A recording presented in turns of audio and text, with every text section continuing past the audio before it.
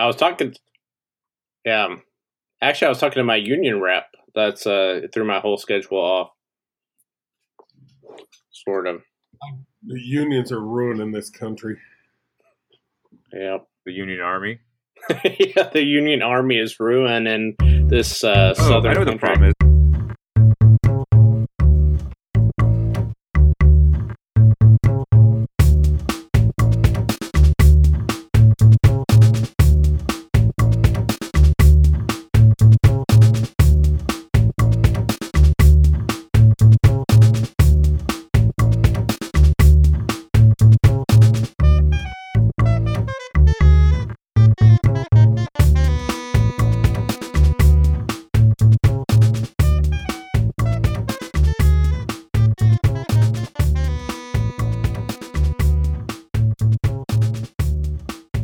Is it? I'm. It's kind of weird. I was on this big, I'm on this this grant project that involves people that are kind of spread out across the world, right? And so they said, yeah, we need to open up a Twitter account for this research that we're doing, and everyone can have access to it. And I said, whatever happens, make sure that I don't have access to that Twitter account. And then everyone started laughing, and they were like, oh no, we're absolutely going to give you access to it. And now I feel really uncomfortable about whatever that reputation is. You have strong opinions. But I don't really. That's a funny thing. I think I have a Facebook voice and a Twitter voice, and none of them are my actual voice, but I know the bit that I'm doing on Facebook and Twitter. Do you know what I mean? Like you do too. You have a Facebook thing that you do, right? I think it's a social very media strange thing. Sort of Facebook thing that I do, and I think that it's kind of weird. Like, it's so self-conscious, but I don't know that it's more self-conscious than the rest of my life is. I put up a picture of myself very young recently, and that's not the sort of thing that I usually do, but I saw that picture and I thought, oh, there's a nice looking guy. That's me. And I thought, I'm constantly struggling with how much I really can't stand myself. And so, having that, I was just like, I'm just going to own the fact that I actually looked at a picture of myself and felt something that was positive. And also, I think we all go through the thing where it's hard to forgive our old selves for all of the things that they lacked and all the rest, A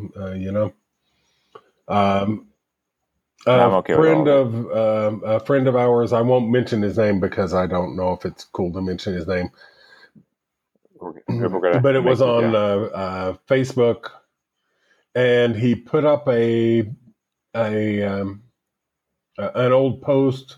Like, how Facebook puts up these memories, and his memory was him saying that sexual politics is ruining discourse or something to that effect. And he put it up with a big mea culpa and said, I used to be such an idiot or whatever. And I just think, why are we all talking if we're not learning anything and changing and all the rest? And when I hear people talk about how useless it is to talk in social media, it's like, well, it's like, if we're not making any difference in social media, if I didn't think that anybody ever listened to me, or if I didn't ever listen to anybody else, I wouldn't bother with social media. I mean, I learned tons from it. I think I've said before that most of what I learned from social media is getting so invested in proving somebody wrong that I do a bunch of research and I find out a lot of stuff I didn't know, and sometimes embarrassingly find out where I'm totally wrong. Yeah, that's one of the only useful things that I found is when I used to argue more on Facebook, which I've given up on, that was one of the main reasons I did it was because I wanted to look up stuff. And it was like, well, here's a good excuse for me to read these 5 articles. Now I've kind of I think that I used to argue on Facebook for a very specific audience that I feel like either the ones that I'm still friends with don't need to hear those arguments anymore, and then the rest I'm not friends with anymore, so it really doesn't matter. Like, I don't think there's any use in it. Like, I don't think it's really doing We're that in much such a anymore. divisive age, it's like I have a lot fewer conservative friends than I used to have. And actually, one of my friends who is a former police officer reached out and just called me the other day out of the blue and just really? wanted to talk. And I think he just wanted to touch base with me to remind me that he's a really decent guy with the right politics and everything else at a time when he's under a lot of attack. And also to hear me speaking directly to him and not talking about cops in general or about police culture or other things that I've been outspoken about in social media that, I think that's one of our problems we have is this inability to differentiate between individual police officers, the motives of those officers, the culture of the police in general, specific police cultures, and the institution of policing and what it has always meant to some degree and what it's come to mean in a lot of ways. And that stuff all gets rolled up into one thing. And I can understand why it's, the risk of sounding whatever. It's hard to be a cop these days, It's like, yeah. Did you ask him if it was a secure line that you were talking on? I did not. He's an older guy, and he tells stories about being a cop, and they tend to be, there's a lot of kind of interesting things about cop culture. I mean, I think that we recognize that when we have a million television shows about cop culture. Like they do musicals, they sing on the job. Cop Rock. I think some of that was probably based on my friend. And yeah, some of them are really dysfunctional in their personal lives, but once you get them in the box, they're geniuses. Yep. Get them in the box. They often talk in kind of like a kind of patter, like they're from a contemporary novel. Well, they tend to have the right word always on hand. I still remember my favorite episode of Homicide is where Andre Brower says, the smell doesn't bother me because I don't let it bother me. And his partner said, yeah, that's right, Frank. You, Henry Rollins, and G. Gordon Liddy.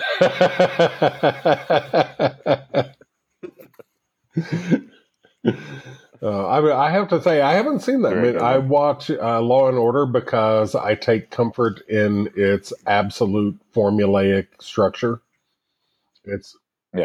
I think a lot of people. I don't think that that's what being a cop is like. I just think that it's, and I don't watch Special Victims Unit or the one that's all. Even though you starred on it for like several years. And I don't watch the one that's about sex crimes. I just watch basically Lenny Briscoe episodes are kind of my favorites. And then, other things that are maybe a little bit more complex, like The Wire, as I love, which is arguably a cop show. It certainly is about the line between people who are cops for a living and people who commit crimes for a living. There is, I haven't unpacked all of it. There's a lot of cop shows that I like who have horrible politics. Like, I used to love the David Caruso years of NYPD Blue, but like looking back on it, even at the time, like the politics of that show are just terrible, right? Like the cops are just burdened down by all of these rules and regulations and laws that they're asked to obey, and that the real cops are the ones who know that they live outside of that. They gotta come down hard on people.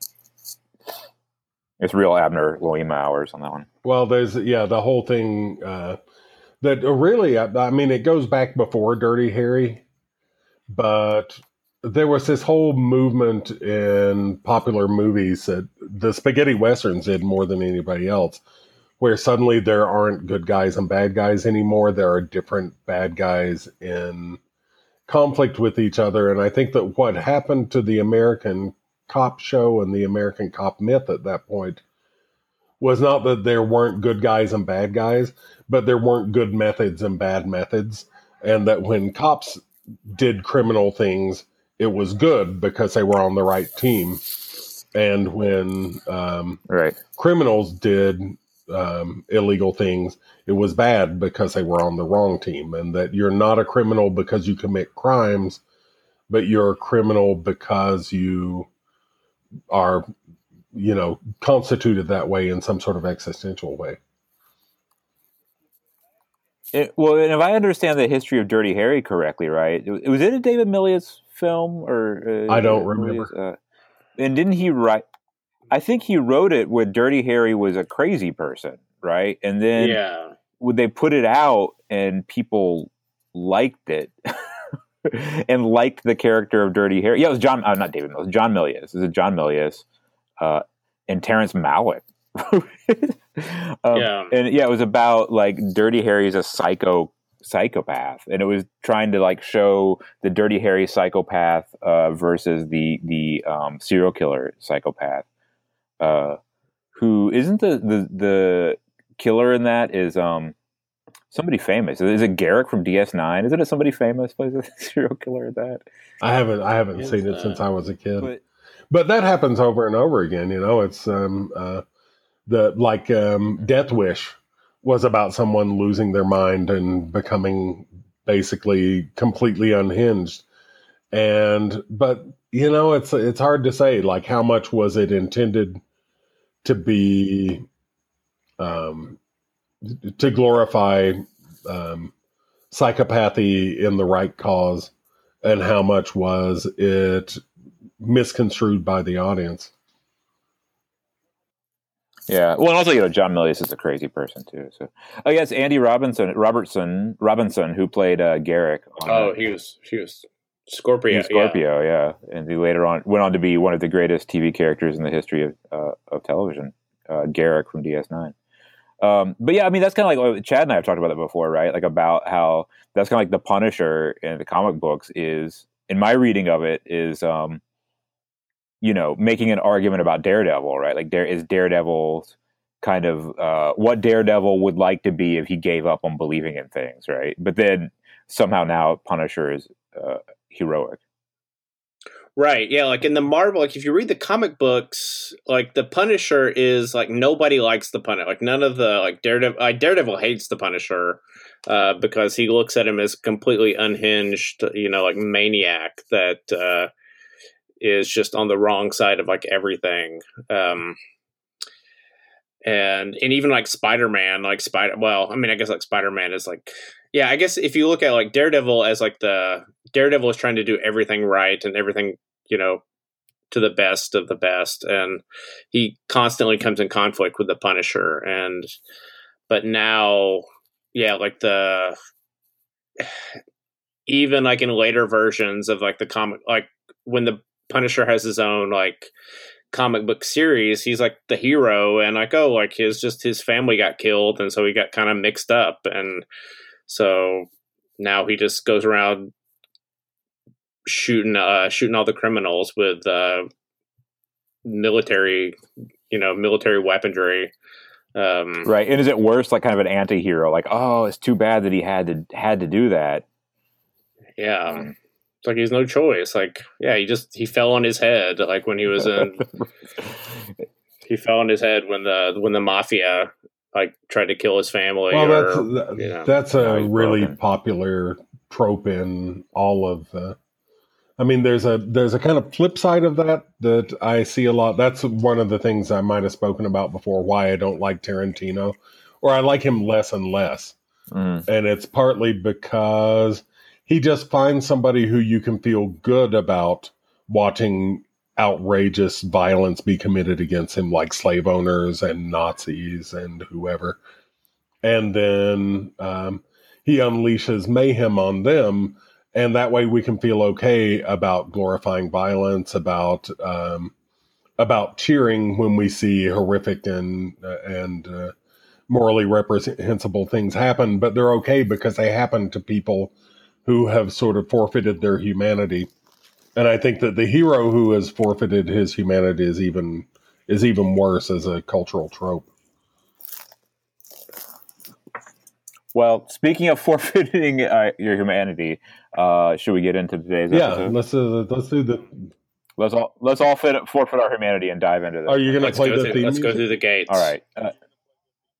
Well, I'm going to drop them in. I'm not crazy about playing them on here. I'll drop it in. So with me, this is Atticus Shrugged, the podcast about politics and culture in the South. This week with me, as always, are Chad Watson.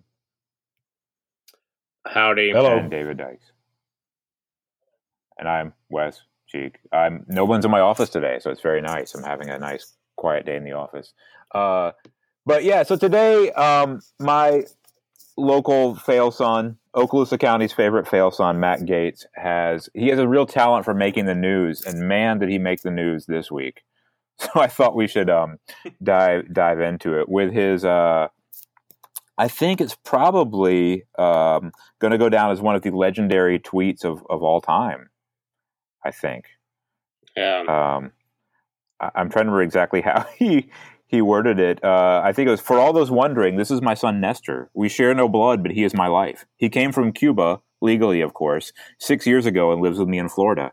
I'm so proud of him, and raising him has been the best, most rewarding thing I've done in my life." So this whole thing stemmed from an argument that Matt, well, not even an argument. New Orleans Congressman Cedric Richmond was talking about police mistreatment of black people in America, and Matt got really upset that Cedric Richmond implied that white people were incapable of having not white children, which seems to be at the very best a red herring. To the argument. He didn't imply that at all. I think that Okay. Gaetz had just decided that it was time to play that card, and so he saw this as an opportunity, and so he pretended 100% right. That's 100% that right. pretended to be upset and kept trying to force it into the conversation, and was told by Richmond, I don't care what color anybody's children are. I'm not implying that nobody has black kids and all the rest. And then Gaetz wouldn't let it rest because he had an agenda, not because he was feeling some genuine outrage.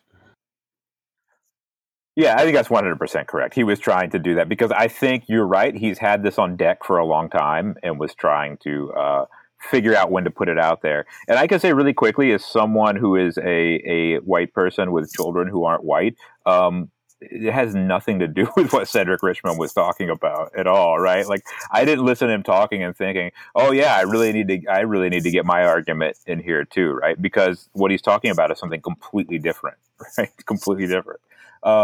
Anyways, I wanted a few things just because I want to talk about this because, as I've said multiple times on here, I'm from the same hometown as Matt.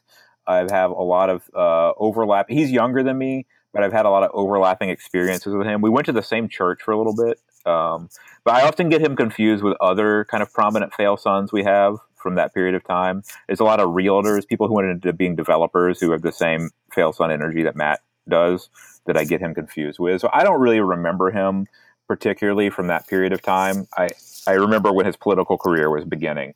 But so there was a few points I wanted to make about this because I've been seeing how kind of national people are treating this. And I think they often get the Matt Gaetz very wrong. Not that I think anything positive of him, but they're really wrong about him. And the one thing that's so annoying about this is that, like, whatever the problem is with this Nestor story is not about Matt either being gay or straight, right? That's inconsequential to the story, in my opinion. And every time that anything about Matt comes up, people either go to the rumors that he's gay or go to the DUI arrest. And I think that both of those are just missing the point entirely. So I just want to start out there. It's very strange because I was kind of cruising some of the Northwest Florida Democratic message boards when this was happening to see like what people were saying.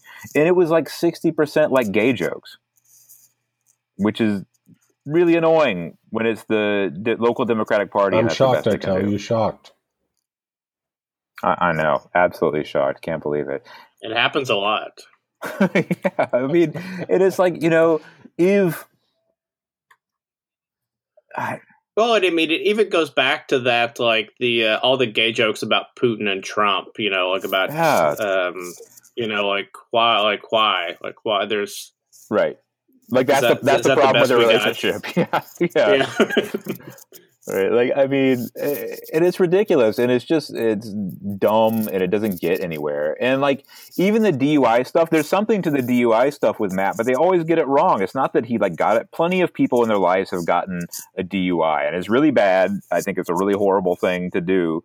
But when you're just putting up a picture of Matt having his photo in like the orange jumpsuit, his mugshot for his DUI, that's not the big part of the story, well, right? The big part of the story that. is that he basically got out of it in a way that nobody else He does. got out of it in like. That's right, and the point is that like if he were black and there was a photo of him, a mugshot of him, he wouldn't be able to run for office in Northwest Florida ever for any office, right? It wouldn't happen, right? But he's able to. That's the story. Not that he got a DUI, and so you just see all these drunk jokes and gay jokes. It's like it's missing the point. Another one, this is not as big a deal as those, is that they always depict Matt as being a frat guy. He's really not a frat guy. Like, he is very much a First Baptist Church guy. And I think because a lot of people from the North probably don't realize what First Baptist Church guys are, they interpret them as frat guys. But they're a very different kind of subgenre of guy.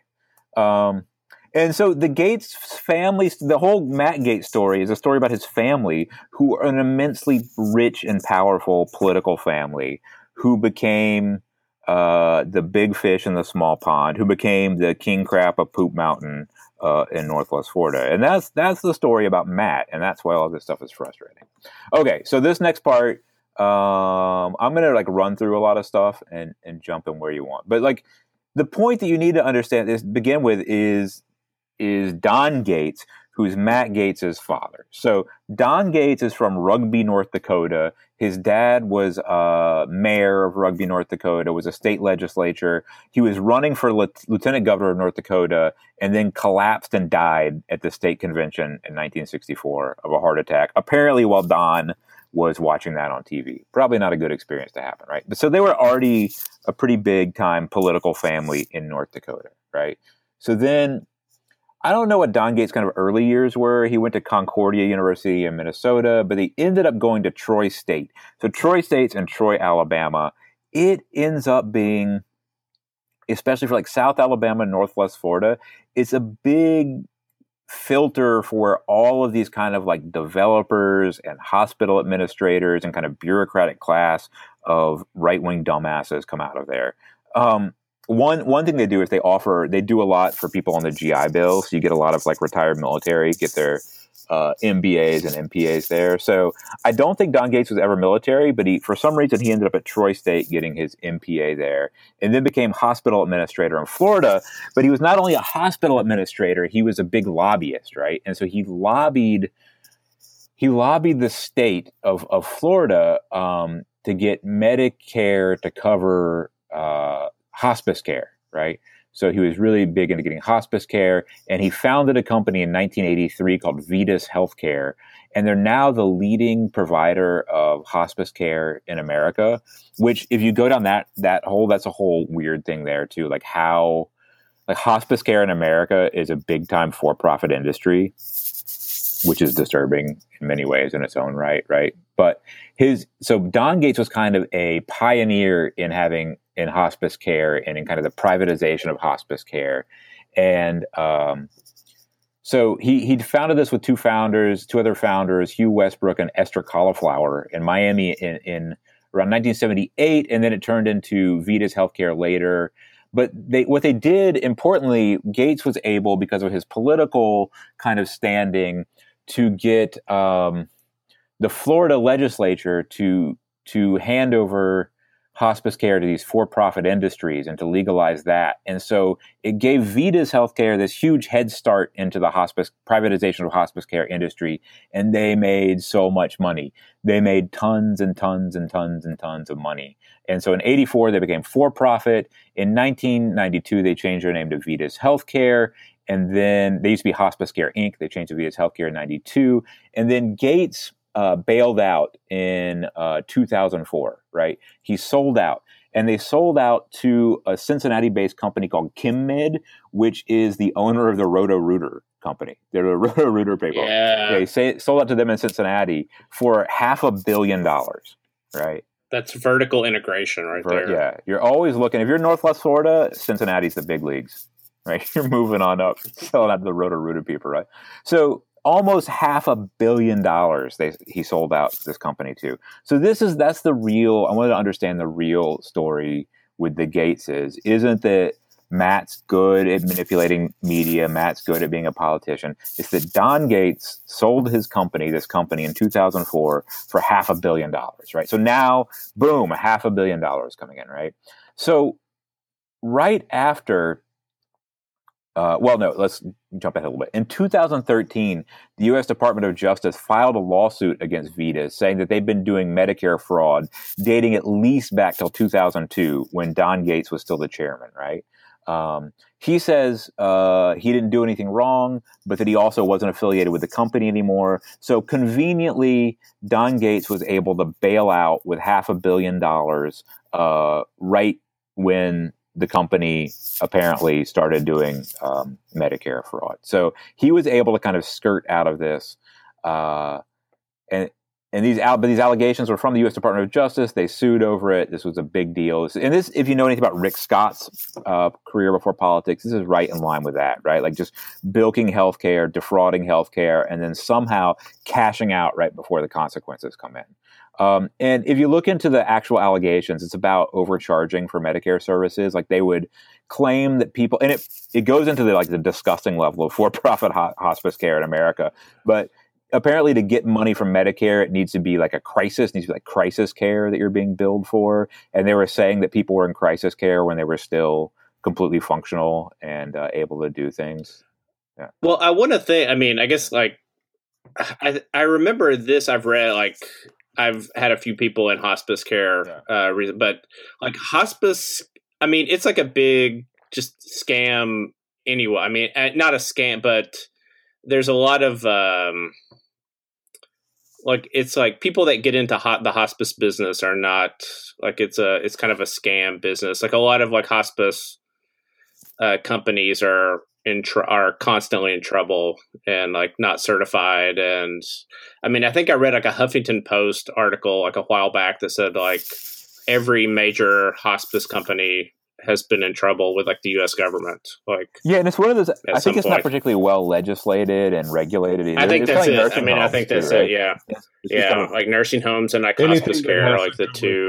And it's but healthcare too. Just because there's so much money in it, there's a new, or I think it's pretty new series on Netflix called Trial by Media, and it has an episode about Richard Scrushy. And Richard Scrushy is a guy who just got filthy rich in the healthcare industry and ended up in jail for it. But it's a really interesting story. I won't go into it too much. People who are interested, I suppose, can watch it. But more. Yeah, this will be in the clip. Oh, go ahead. I'm sorry. I was going to make a joke. I was just going to make a joke. Go ahead. Be serious. Yeah, this is a no joke show. Joke-free zone. No, just that he. I think that it's an underregulated industry. Like all industry is underregulated in the South, particularly, but all over the U.S. Well, and it's one of those depressing things about America, right? Is to get old and die in America, you have to go bankrupt to get any kind of care, right? Unless you're lucky in some way. Unless you're lucky like my dad and get permanent disability from Vietnam. Now we can rest easy and know that he can die without going bankrupt. That's a happy thought. Let's circle back to the joke. What was that, Chad? Yeah. Oh, I was just going to say, we could talk about it later when we do the plugs at the end, but I got a project going on, watsonhospice.com. You mean you have a back room that's open for rent? You have a spare bedroom? Well, yeah, pretty much. Yeah. That's my new hospice care company, spare bedroom in Texas. I think that's Yeah. But I yeah, think I that's got a that lot of website, people's too. end of life plan is to provide end of life care until they need it, and hopefully they will have saved up enough money to be able to afford it. right, Yeah. to die. Yeah.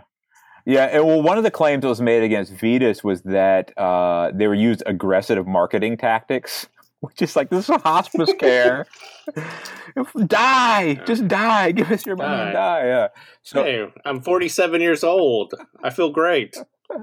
there's in Miyazaki, where I used to live, there's an old folks home that's built in front of a graveyard. And me and Natsuki always joke about it when we drive past, like about their marketing plan, which is like, oh, out your window you can see your future home. Yeah. But so they're accused of using aggressive marketing tactics and also pressuring their staff to increase the number of crisis care claims. So they're just submitting these claims over and over again to get billed for people who weren't in crisis. But so while Don Gates was head of Vetus, this is where me and Don start to overlap. He ran for the school board in Okaloosa County, which is where I'm from. So in 1994, he got elected to the school board as a Republican. He beat the Democratic nominee, Gene Long, who I'm sure I know but don't remember. But he won big. He won like 69% of the vote. And I was in high school, 94, 95 would be my senior year in high school. So he was on the school board when I was in high school. And here's the thing. He's generally, in my memory and in local memory, pretty decent. He was all right as a school board member. He could have been worse, right? He wasn't particularly horrible. And this goes along with Don Gates' general record as being a pretty middle of the road Republican for like 1980s version of a Republican, like despicable for all the usual reasons, but not yet like a Rush Limbaugh, Tea Party kind of guy. He was just kind of a normal shitty Republican. Probably would have done segregation if he could, but he wasn't like going to work real hard for it. So one of the good things that happened under his tenure was that he actually got a 1-cent sales tax passed to like build new schools and renovate schools, which is to get a tax passed in Northwest Florida, pretty big deal. And he also in 1997, I was out of high school at this point, but I remember this very well. He handled this case pretty well. There was the vice principal at Niceville High School, which is where Matt went to school. So Don's son, Matt, was in high school at Niceville, formerly Boggy. There was a vice principal who was recruiting kids from the school to be in his evangelical youth group. And it was a really, really weird story. Like the guy was getting people, like he was having kids like get baptized like out at the park, I think, like in the bayou at the park. And he was just like really recruiting kids from the school to be in his super, super evangelical church. His name was Woolwine. I remember this case very well because I had relatives on the school board at the time too. This was in the paper every day. And so it should be said, Don Gates at this time is billed as a Lutheran businessman and Republican. So like Matt Gates is a First Baptist Church guy. His dad is Lutheran. And so I think there's a little bit of divide here between this evangelical stuff that was going on. But yeah, so this vice principal got in a lot of trouble over this. He got in trouble with the school board. And anyway, Don Gates handled that well and said, it's not right to make people who didn't share his views feel as though they were somehow second-class Christians, as they were in danger of damnation. He said, I have received death threats from individuals who mistakenly believe the way to advance their own particular brand of Christianity is to threaten the life of someone who is a Christian, not of their particular kind. Now, of course, that leaves out everyone who's not a Christian in Niceville, but hey, we're used to that. But, he handled that well. And then so he ran for superintendent of schools in 2000 against the principal of Niceville High School. Matt was still going to Niceville High School at this point and apparently wore a shirt to school every day that said, elect Gates. His dad. And this is kind of where Matt's kind of is becoming kind of the troll that we will know him as now. And so Don's whole career here is being built on that. He's winning really big, but he's doing kind of just normal public service stuff. And then he's running unopposed after he gets elected, right? So this is one of the threads that I think is really important for people to understand about both Gates is that a lot of the times they're running with little to no opposition for these things, right? And this is a failure of the Democratic Party in Florida, the Democratic Party locally in Okaloosa County, and like it shows how the Republican Party works in the area, which is just kind of a network of these. It's a good old boys network, and it's these same people who get elected for everything. Okay, so Don Gates decides to run for the state Senate, and and he gets there pretty easily. The former state senator Charlie Clary had term limits; he wasn't able to run again, and so Gates is a primary against a big Pensacola Republican, Benson, who had a lot of family money, but Gates was able to raise a lot more money than her, and so then he won pretty big, and then I think ran against a Democrat who didn't have much backing at all. He won with 74% of the vote, right? Okay, so that's Don Gates's career, and he ends up being president of the Florida Senate, the Florida State Senate, from 2012 to 2014. All right, and so while it's interesting, there's an interesting side story here I want to get into. While he's president of the Senate, or in the Florida Senate and president, the BP oil spill happens, right? And we generally think of that as a Louisiana thing, but it was a Gulf Coast thing in general. And there's a good article by Dave Dunwoody of WUWF, our local NPR station in Pensacola, on this. But Don Gates campaigned lobbied very hard in the state Senate that the Deepwater Horizon settlement money, a lot of it should come to the Gulf Coast counties in Florida, where the oil was drifting and that are reliant on tourism for the economy, right? So he pushed really hard to pass a bill that would go ahead and anticipate damage to the panhandle.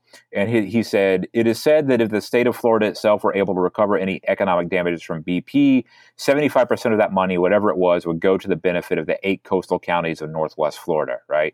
So he's in there in the Senate campaigning for this in 2010. So he's president of the Florida Senate, 2012, 2014. And then 2013, he sets up this legislation to create this entity called Triumph Gulf Coast, which will handle the money coming in. And so here are some names that are going to be familiar to people. So Attorney General of Florida, Pam Bondi, secured a $2 billion economic damage settlement, which was declared by the federal court in New Orleans. So this Gates says this is the state's claim for damages arising out of the loss of tax revenues during and after the oil spill, right? And then other Florida favorite Rick Scott signed a bill, the Triumph Gulf Coast bill, that authorized the transfer of the first $300 million payment of the settlement, right? Okay, so an interesting thing happens here. Don Gates steps down. He retires from the state Senate. We'll get to this later, but he is replaced in the state Senate by his son, Matt Gates. But he says that this bill is about the economy. This money is about the economy. He says, which are very, very important to parts of the economy. We have to continue to keep that going. But this gives us an opportunity for a lot more companies and a lot more success here. Now, when Don Gates retires from the state Senate, he gets appointed immediately to be the head of Triumph Gulf Coast and be in charge of the disbursement of the $300 million in BP oil spill funds, right? And so Gates said, I did not seek this appointment. I heard a rumor that the speaker was interested in finding somebody who has some deep roots in Northwest Florida and who understands the purposes of this legislation. I welcome the opportunity. So that's his current job, right? He sells out his company founded for $500 million. Then it gets charged with Medicare fraud. He sets up this legislation in the state Senate saying that the BP oil spill funds are going to go to Northwest Florida, $300 million at least signed over from Rick Scott. He says explicitly that those funds are to not just help out people who are struggling or businesses who are struggling, but to start new businesses in Northwest Florida. And then when he retires, he's put in charge of the funds, right? And also at this time, a lot of his backers tried to put him in being in charge of the University of West Florida as well as being the president, even though he has no academic background. As a master's degree from Troy State, usually university presidents are PhDs, nothing are terminal degrees, nothing like that. And he ended up not getting it because there were a lot of complaints. But this is the kind of power that Don Gates has in Northwest Florida. And I think that's important to understanding Matt Gates. All right. Well, I think it's also important to understand. I mean, life's what happens to you while you're busy making other plans. Yes. Are you quoting John Lennon or Piebald? I think they both said that. Yes. Yeah. Yeah. All right. So but that's kind of like the king crap of Poop Mountain, big fish, small pond politics of the Gates family. Like Don Gates figured out how to make shit tons of money and then to control shit tons of money.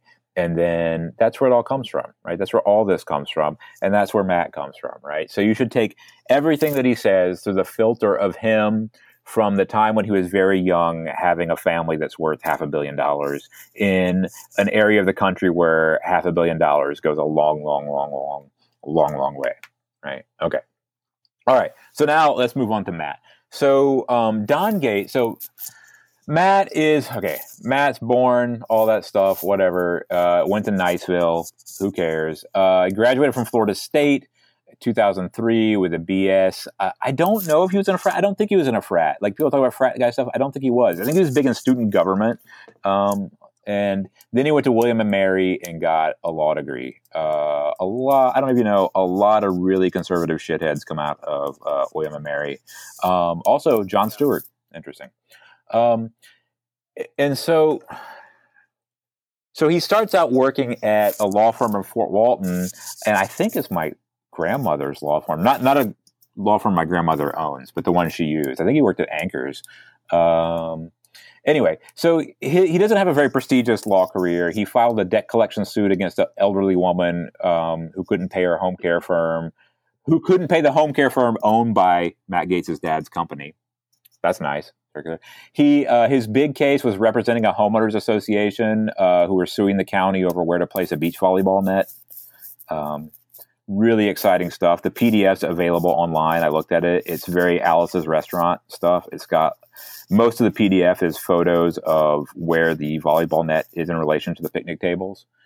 His biggest suit was he sued local duo, two professional fisher women who billed themselves as the Redfish Chicks with an X after they absconded with a $50,000 boat belonging to a local restaurant that hired them to promote them. So this is some real Northwest Florida stuff happening for Matt. And then, okay, so this is the time period where this kind of infamous DUI happened with Matt, right? And there's a lot of reporting on this. The Tampa Bay Times did some good stuff on it.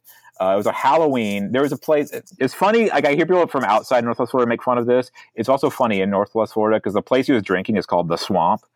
The Swamp was this kind of dumb bar nightclub out on the island. I never went there. Thank you very much. But he got stopped in his dad's BMW. Perfect. He was in his dad's BMW driving back from the Swamp. He got stopped by a Okaloosa County deputy named Chris Anglin, who clocked him going 48 and a 35. Right. So Gates, according to the officer, was kind of clearly drunk, probably. Was fumbling for his license and registration, had bloodshot eyes, staggering around. And Anglin asked Gates if he had been drinking. He said no, but there were mouthwash bottles in the car. One of them was like drunken and on the floor of the car. And so Gates is a lawyer, right? So he declines any field sobriety tests, and he was arrested and then refused the breath test, right? So if you refuse the breath test in Florida, that's a year suspended sentence on a license. So here's the important parts of the story, right? Matt never got a year suspended on his license, right? He did the things that would get you a year suspended license. It didn't happen to him, right? His case was referred to Steve Meadows, the state's attorney, who ended up not prosecuting it, right? Did not get the suspended license. Didn't result in any criminal prosecution, which could have completely been done to him under the law. And then the tapes from the incident somehow were erased and disappeared. The dashboard cam was somehow pointing in the wrong direction. And then the officer who had arrested him was forced to resign, right? So this is the things where it starts to get really fishy. And then Gates now cites that the charges being dropped are proof that he was innocent, right? But the way this has always been read, and I remember when this happened, I remember the talk around town, and I was out of the country this time, but I've heard people talk about it, was that, oh man, look at Don Gates was able to get Matt out of this, right? And that looks allegedly clearly what happened, right? And this is around the time when you start hearing the nickname Baby Gates. Matt Gates is referred to as Baby Gates because Don, his dad, is kind of pulling all the strings on this. All right. Here we are through the DUI. All right, I'll try to wrap this up as quickly as I can. So here's another overlap with me. So in high school, we had an externship program, and I wanted to externship at the county commissioner's office. So my mentor was Ray Sansom, who is our local county commissioner. Super Republican guy, but like was always really nice and fair to me. I enjoyed working with him a lot. He was a really decent guy to me. And he ended up going to be the state representative for the Republican Party. But then he was forced to resign in 2010 on corruption charges. And his corruption charges were that he was trying to get more money in bills for our local university. And then some of it was going to build a hangar at the airport in Destin. And it was connected to a local developer named Jay Odom. But all this is really big Republican politics stuff, very stuff that happens, right? So Ray Sansom has to resign on these charges. And Matt Gaetz decides he's going to run for his seat, right? So Matt Gaetz wins pretty handily, gets this seat. His dad, Don Gaetz, said Matt simply outworked his opponents. Perhaps people gave it to his campaign, think he was a chip off the old block. Perhaps that helped. But I can assure you that he didn't get many contributions he could have because of the many lobbyists who didn't like me. It probably hurt him more than it helped. I'm here to assure you that being Don Gaetz' son did not hurt him more than it helped. He was running for the state Senate as the son of the president of the state house as the son of the Florida State Senate, right? So Gaetz gets elected, and then as it happens with him, he runs for re-election unopposed. And so this is the one thing I want to press onto anyone who's listening to this outside of Northwest Florida, right? This is what happens when like your local Democratic Party completely just throws in the towel on everything, right? You see that Don Gaetz' career starts out by running for school board, becoming superintendent of schools, and then running for state house, right? And the Democratic Party is doing nothing to fight that and build during that time, right? So we have Matt Gaetz running for the Florida House of Representatives unopposed because it's easy for him because he's insanely rich, son of a powerful state senator. Anyway, and then once Matt gets into the state house, he's just a rotten, horrible person. He passes legislation. He proposes legislation with some other state senators to accelerate the rate of execution of the 404 inmates on Florida's death row, right? So Florida has a huge death row, all these people waiting on it. And Matt, everything that we know that is racialized about the death penalty, that is, probably innocent people being executed, everything we know that's flawed about the death penalty, Matt wanted to speed up that process. And his famous quote from that time is, "Only God can judge, but we can sure set up the meeting," right? So Matt is like a 26-year-old former DUI recipient who is working as hard as he can to make sure that death row is processed faster in Florida. He also, for some reason, was really big on mandating ethanol content in gasoline. I never understand all that stuff. He also got active on Twitter at this time, tweeting things like, "Yesterday, I saw a lady at Publix use her Access welfare card. Her back was covered in tattoos. Retweet if you support entitlement reform." Right? So a kid who's raised with a dad with $500 million is upset that someone had tattoos and was using their food card. So he sponsored all this really conservative legislature. He sponsored a bill that would have local governments fine $5 million if they impose any restrictions on guns. Also banned insurance policies created through Obamacare for offering abortion cover.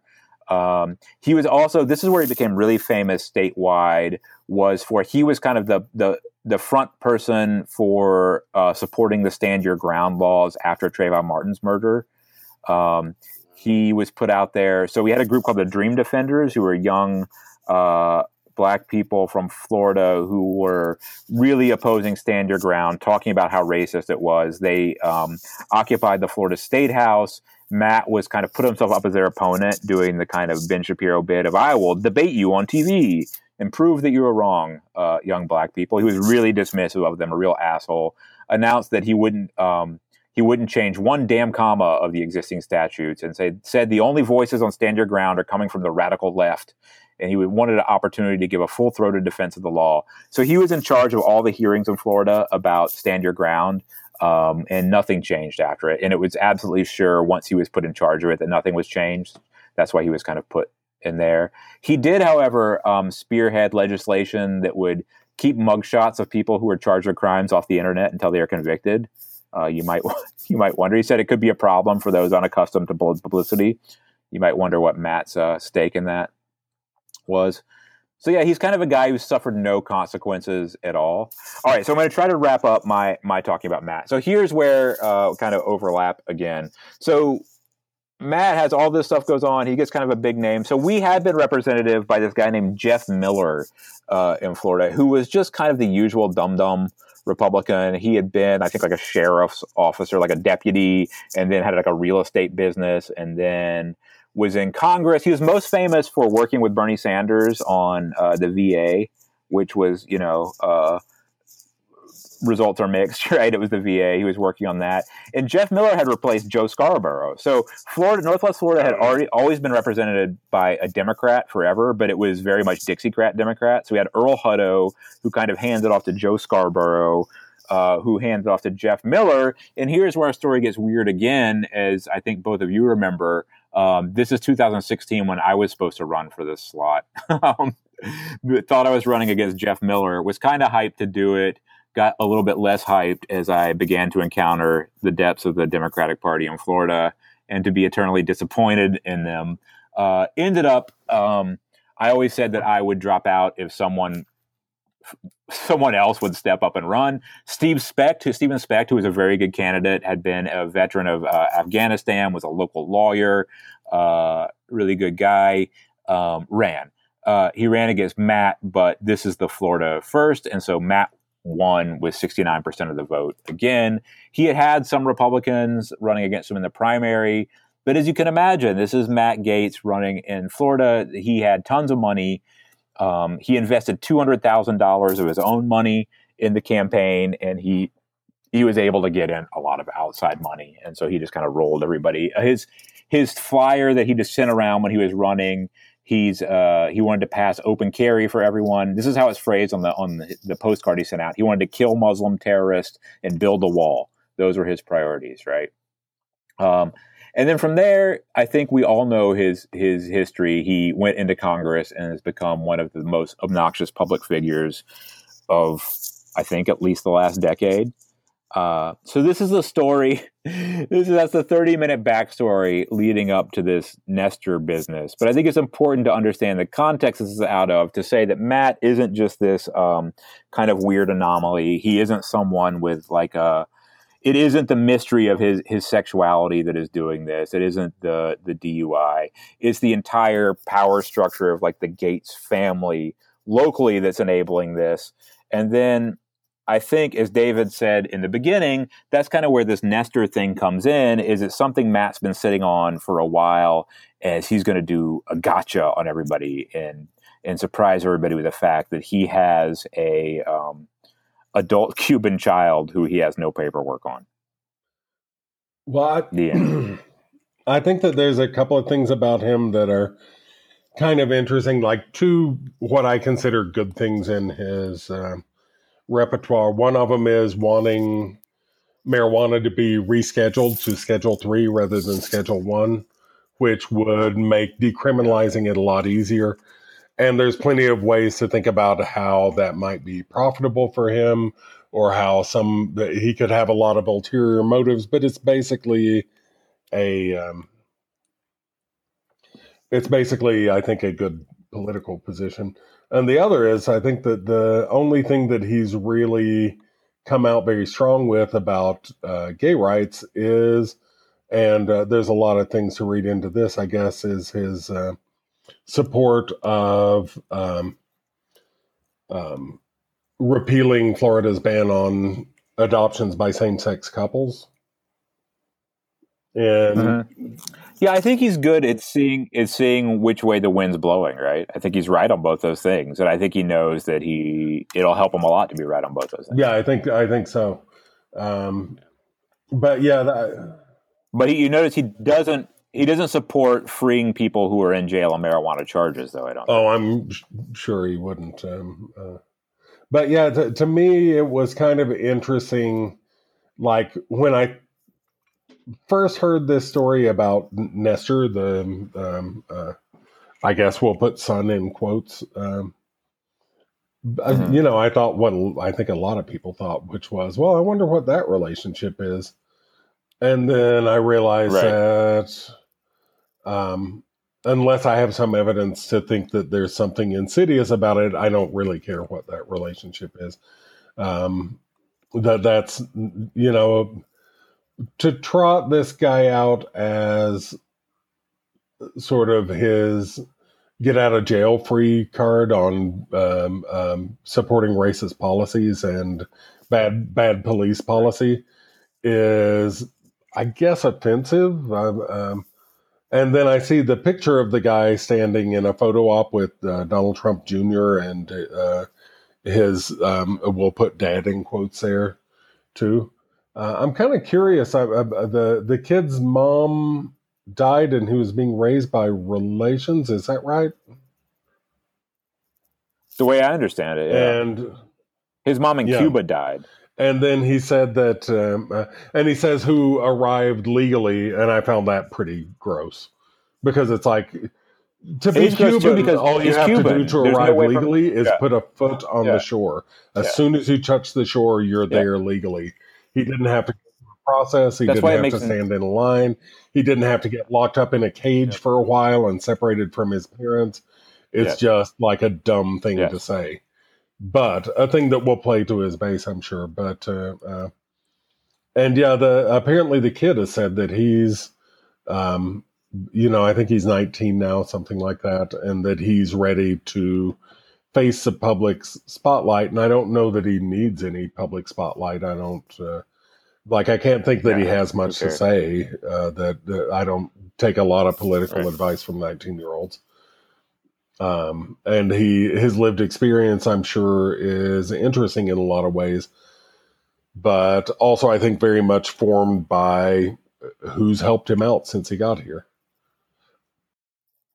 Yeah, and it's one of those, if you know anything about Florida politics, and this isn't so much a Northwest Florida thing as it is a South Florida thing, but people who've left Cuba occupy a very important place in right-wing politics in Florida, right?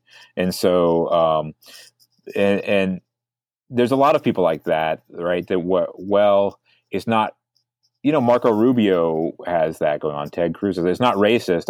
I'm Cuban. It's like, well, that's a very particular experience in America because, as you said, you can be a Cuban immigrant to America and have gone through none of the, formalities and kind of the trauma that other people who immigrate to America go through. You even go through, I think, probably less than my wife does getting paperwork from Japan, right? Because if you set foot on American soil from Cuba, you're in, right? And so that part bothers me a lot too, because so let's say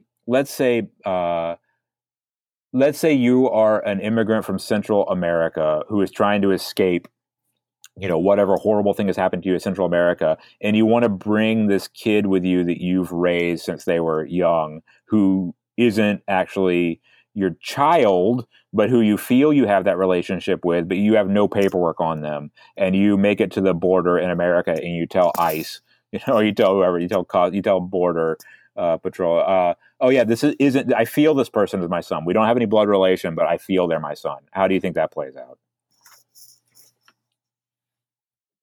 I'm guessing it doesn't. I'm guessing they don't say sure that counts. Probably not. But anyway, I mean, it's one of those things that's so cynical to me. And I think I've been looking at the Okaloosa County Democratic message board stuff. And a lot of people are like, oh yeah, I know that kid. I mean, I went to Choctaw. Choctaw is my crosstown rival high school. It's where my dad went to high school. He went to Choctaw. Apparently he's just a kid who goes to Choctaw, right? But a lot of people say, yeah, I know him from around town. He helps out Mrs. Gates. He brings her into the hairdresser. Matt's mom is paralyzed from the waist down, I believe.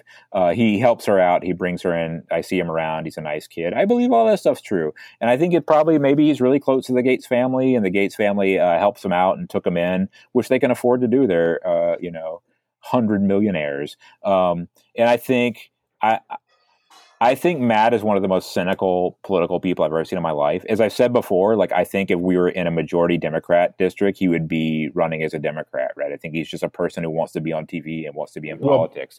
But that I think he's been sitting on this. He's been sitting on this and think he's going to use it as a big gotcha because he thinks it is somehow having a Cuban quote unquote son is the same thing as as being black. Well, he's also well. That was one thing. Was that in the discussion, the conflict, I guess, with Richmond, he kept trying to change the word from black to not white. Yeah, in a very sort of obvious way, because Richmond wasn't saying not white; he was saying specifically black.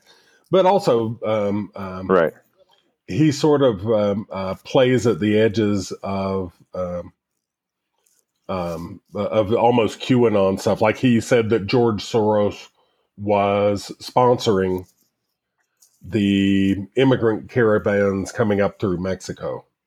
It's not like he was like he hasn't been weighing in on immigration in an incredibly sort of conspiratorial and offensive way up to this point. And then, when he said when he came in legally, that comes in the context of somebody who doesn't want other people to come in legally if it means asking for asylum in a completely legal way at the Mexican border. Right. Yeah. So this kid Nestor went to Choctaw High School, which is out on Racetrack Road, because there used to be a racetrack out there. I used to race cars out there. There's a store across the street called the Passionate Patriot, which plays a huge role in local Republican politics. It sells like all the Trump goods, all the T-shirts. They make a lot of the campaign signs for local Republicans. They're not just like a store with like a fringe store. They're really involved in local politics. They're big backers of Matt Gaetz. He knows who they are. They support him. He supports them. They had a giant sign up across the street from Choctaw High School where this kid Nestor went to school that read, I'm going to quote it to you, "Illegal aliens or invasive species? Question mark, question mark, question mark, question mark." So what we're supposed to believe is Matt has this son that he cares about who goes to a high school, the son who's an immigrant, a Cuban immigrant, where that sign's across the street and Matt's supporters have it up and it doesn't bother him and he never says anything about it, right? I mean, well, yeah, opportunism, I suppose. And also, I talked about this before, but it should be brought up. One of Matt's big political allies locally is Okaloosa County Sheriff Larry Ashley, who said at a meeting, Democrats have like a nonpartisan meeting with any local office holder called the Hootenanny.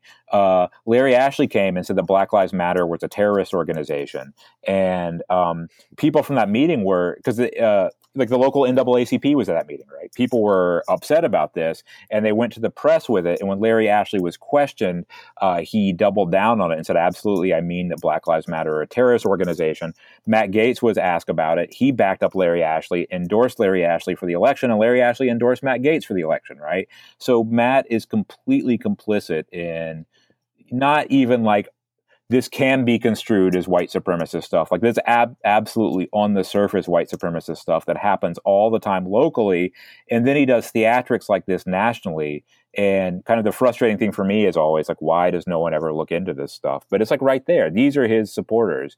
And you guys have all seen me post about it before. Like we have members of the local Okaloosa County Republican Party, officials of their party, who post pictures of like people dressed as Colin Kaepernick in blackface and say, oh, I just thought this was a kind of a funny joke. Or county commissioner and big Gaetz friend and supporter Graham Fountain, who was in trouble for saying that like Islam is not a real religion. It's like a terrorist religion and all this stuff, and dressed as Sheriff Buford T. Justice and goes to fundraising events. Like, you have crazy racism happening all around Matt, and he pretends to not see it and then says, well, it doesn't apply to me because I have unofficially adopted a adult Cuban man.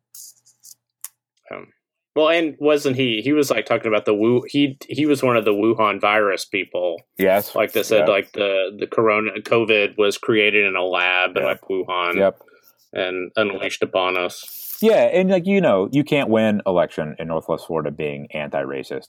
You can't. You couldn't. This makes me nuts about Joe Scarborough too. Joe Scarborough says now that he's on MSNBC that he never saw racism in Northwest Florida.